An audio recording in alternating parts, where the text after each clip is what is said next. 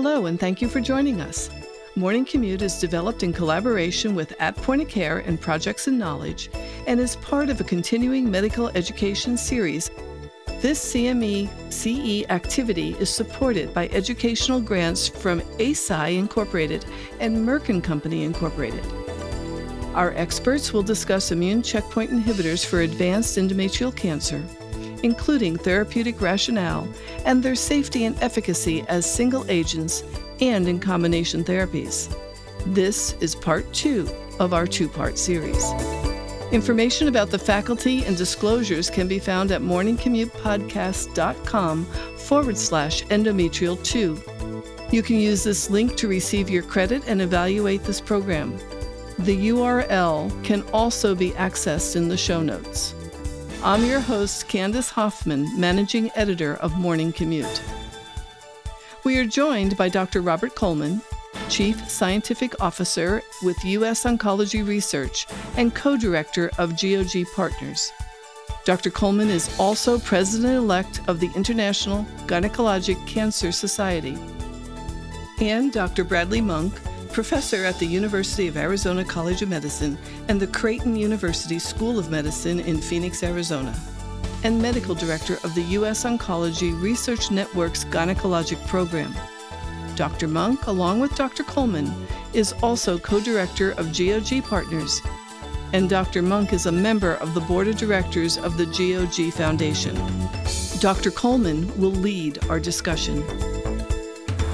Welcome, everyone. Welcome back to the podcast. We're discussing advanced endometrial cancer and the role of immunotherapy. And today's episode, we're going to talk a little bit about patient selection, toxicities, toxicity management, and how these new therapies are into our clinical domain with increasing frequency. And to help me sort this out and provide clarity to it, I'm so proud to have my good friend and co-partner on our GOG Partners effort, Dr. Bradley Monk, who joins us from Arizona today. Dr. Monk is a professor at Creighton University, and for many of you may recognize his name as he's been involved in the drug development programs over many years with several novel agents, not excluding immunotherapy. So welcome, Brad. It's nice to have you again.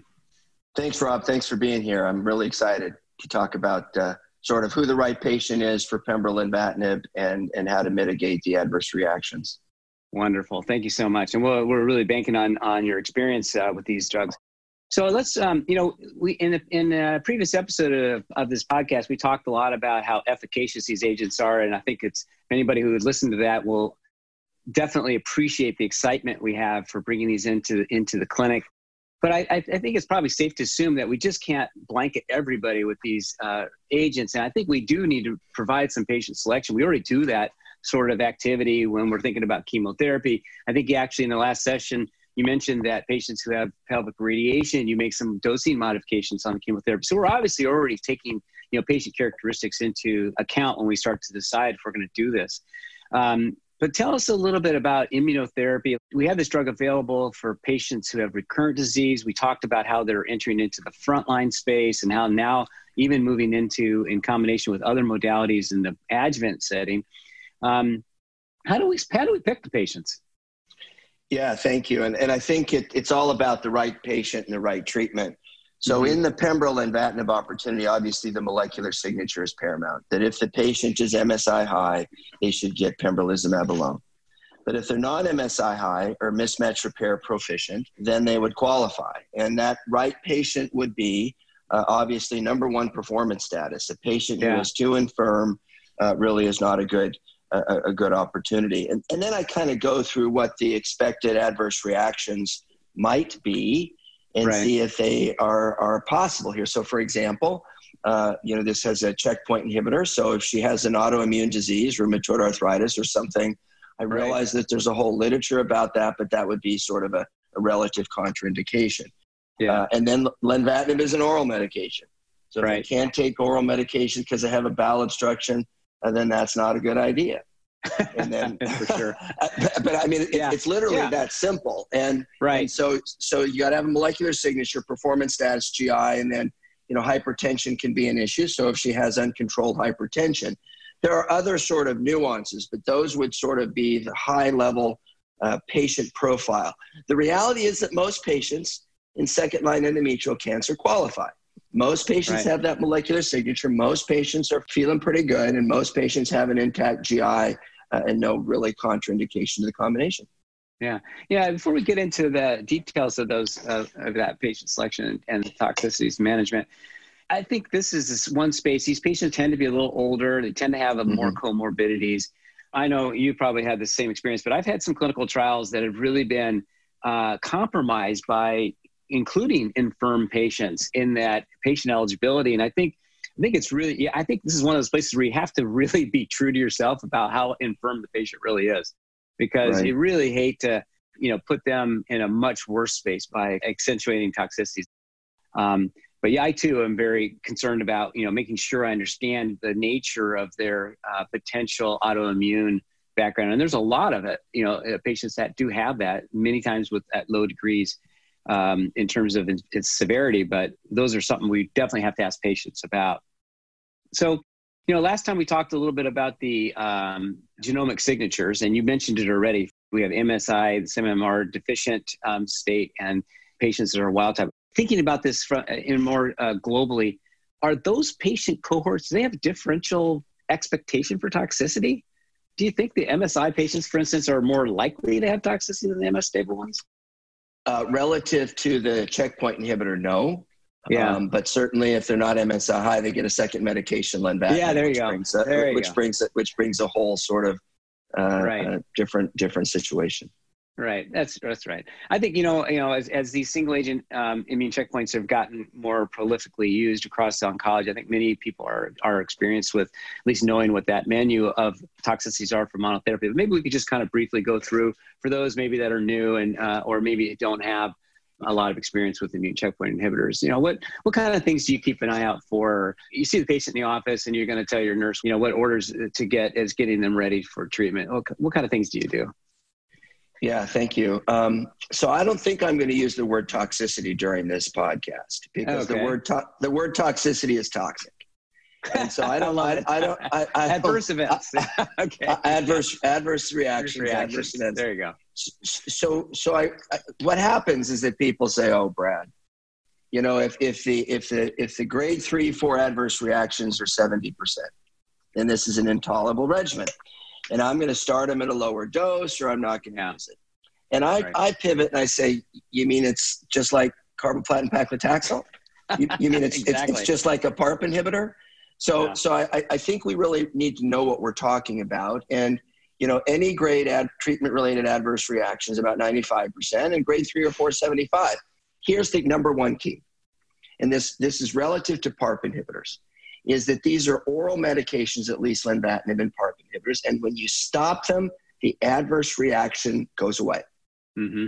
But when you get a walloping dose of paclitaxel, you got to suffer through it for the cycle. Right. Okay. And so that's the first number one point.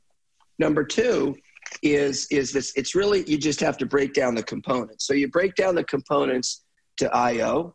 Pembrolizumab. I think all of our listeners have used pembrolizumab or another checkpoint inhibitor before, and you know how to monitor and evaluate immune-related adverse reactions. So that doesn't create any really concern. I get it. They're rare. It can be serious and life-threatening. Number one. Number two, all of us use oral anti-lytics, anti-cancer therapies. Right. So the oral-related, the nausea, the vomiting, the diarrhea, the fatigue, whether you guys know how to do that. Okay. Mm-hmm. So IO, you know how to do it.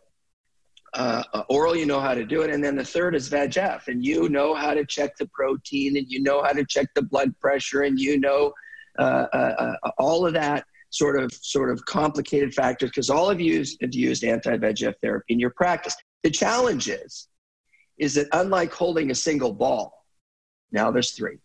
Right? There's IO, oral, and VEGF, and you have to juggle.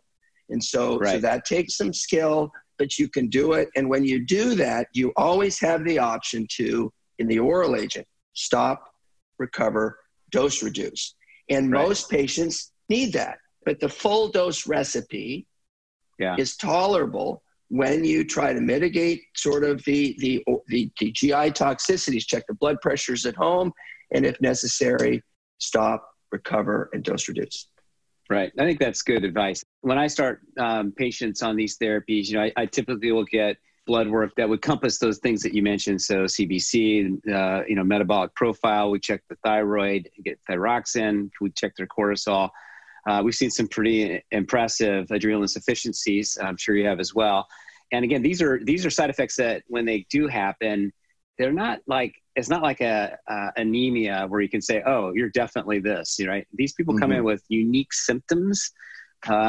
They may be related to the cancer. They may be related to the drugs. They may be a combination of the both. I think what we try to do is to sort out, as you mentioned, you know, what's coming from what and what are modifiable and what are not. And obviously tumor burden is also one of those features that we hope will resolve, you know, or get smaller with treatment, but sometimes it's very difficult to get through that. I think there's been a couple of very nice publications on how to manage toxicity. JCO published a 60-page document, which you can download, that goes through every single immune toxicity and strategy. I think it's important that people stay up to date on these management strategies. But what are those cases that you've seen that, you know, you wouldn't restart, let's say, the immune checkpoint inhibitor? Yeah, I mean, in short, it's grade 3, but there are some grade 3s, such as thyroid, that you can restart. There are some grade 3 glucose intolerance that you can restart. So you can't just say all grade 3s. My point that, oh, well, if you stop the oral medication, it gets better. Well, that doesn't happen with the thyroid, as an example. Right. But the challenge here is the combination. So what that very nice JCO document doesn't sort out is the combination. So, for example, you know, every cough is not coronavirus. And is, exactly. And that's why I went on mute. So otherwise, people thought I would add corona over here. And is not seasonal allergies and is not immune-related pneumonitis. So you have to realize, you know, how that's evaluated. It's evaluated with a CAT scan and a very low threshold to a pulmonary consult. So that's one example. And every diarrhea, see, the challenge here is that, as an example, diarrhea could either be colitis or it could be a GI disturbance from the oral medication. So again, that's what the ASCO publication doesn't sort out. But if you have diarrhea that's more than grade 1, then stop the lenvatinib. And it should resolve rather quickly. And then you have your diagnosis. And if it's serious, my style is you probably should start some glucocorticoids, because the patients that really get sick and potentially die are ones where you spend a lot of time trying to figure out what it is. It's the delay that really creates the complication. Yeah, I agree with you. Yeah. No, I think we learned that when we were first starting, you know, getting into the space and trying to spend a lot of time trying to sort it out. You know, there were several situations that arose when there was a toxicity on a Friday and then said, oh, well, let's check it on Monday. And then Monday they're, you know, in the ER.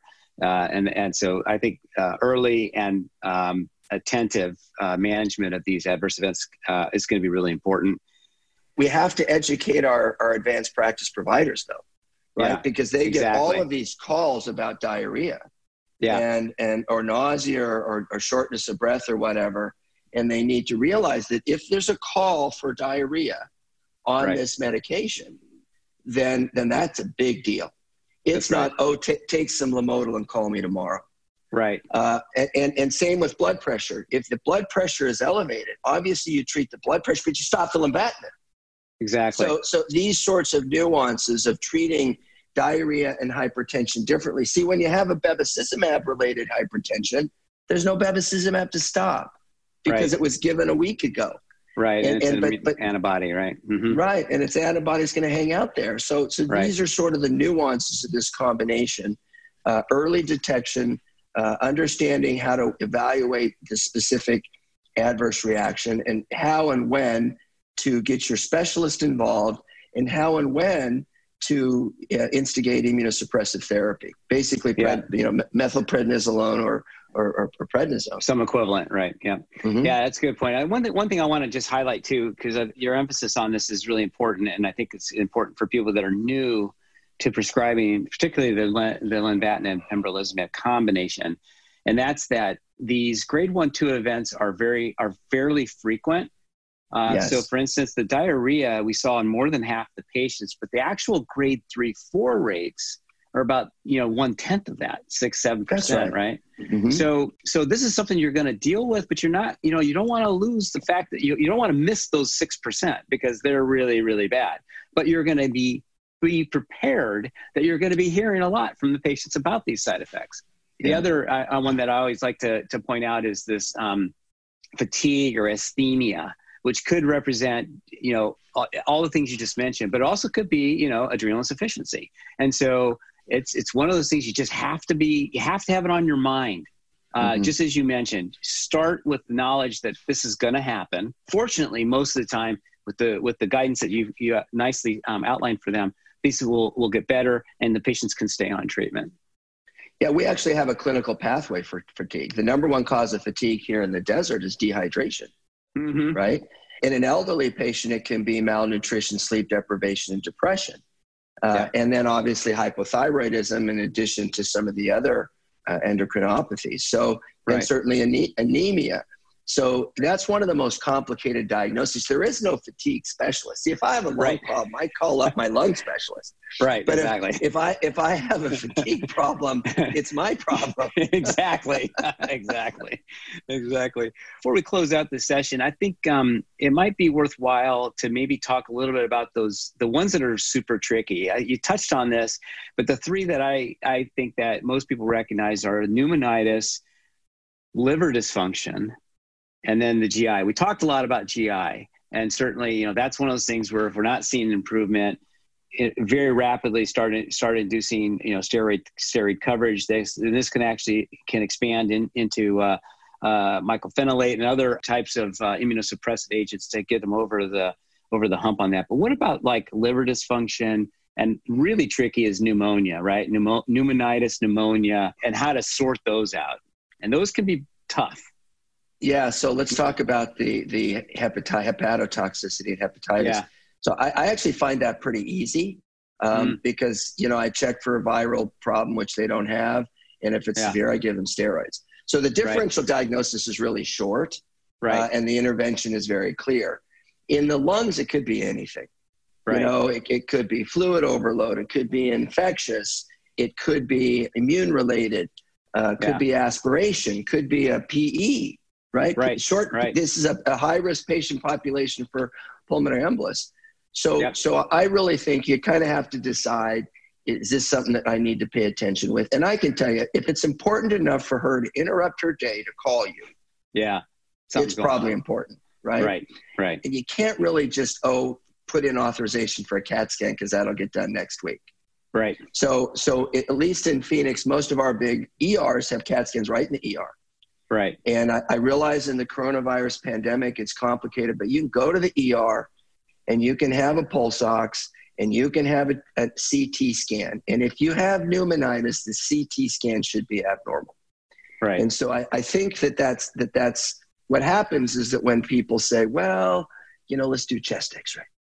Yeah. Right. And that's just not going to really it's not going to fly. Right. Mm-hmm. Right. That's great. Well, that's very helpful. I think we've provided kind of a nice roadmap of patients that are, we think that most of these patients, there are some important things to check if we're going to use these therapies. Having knowledge of what to expect in the toxicities for the two agents is going to be important into picking patients for therapy. But we think that most patients could be good candidates for these therapies. We know they're efficacious, but they have adverse events that we need to be mindful of. So education of all of the treatment personnel, including the advanced care practitioners and the patient, is going to go the longest way to make sure that we can institute these in a safe manner. And fortunately, because these are available now, our experience will grow. And as we've seen in multiple other new therapies that have entered into the clinical domain, we get much better at it. We get much, much better, and treatment discontinuations become far fewer. And patients then have the greatest opportunity to benefit over the long haul. Did I sum that up for Brad? Anything else you might want to ask? Yeah, what we did in our office is we merged our order sets for anti-VEGF therapy and checkpoint inhibitors. Yeah. And so by merging those, and so what do I mean? So I basically do all the labs that you do for IO, pembrolizumab. Right. And then specifically dip the urine, right? Every time you see her, because she's on an anti-VEGF. And have her check her blood pressure at home every day with clear instructions. Parameters, right? Right. So what we do basically is that if your blood pressure is over 140 systolic, don't take your lenvatinib and calm. Exactly. I mean, that's pretty clear, right? It's pretty damn straightforward. And some of my partners even say 130, because unlike bevacizumab, where the or other intravenous anti-VEGFs, there's more than Bev, but where the hypertension creeps up on you. Right. Absolutely. Well, once again, thank you so much, Brad. I think this has been a great discussion, and I hope this has been informative to our listeners. Please look for the efficacy discusussion that we've also completed. I think you'll find this series pretty informative as to kind of the state of the art of where we are with immunotherapy in endometrial cancer. Thanks for joining us. Thank you. Thank you for joining us today. Remember to go to morningcommutepodcast.com/endometrial2 to receive your credit and evaluate this program.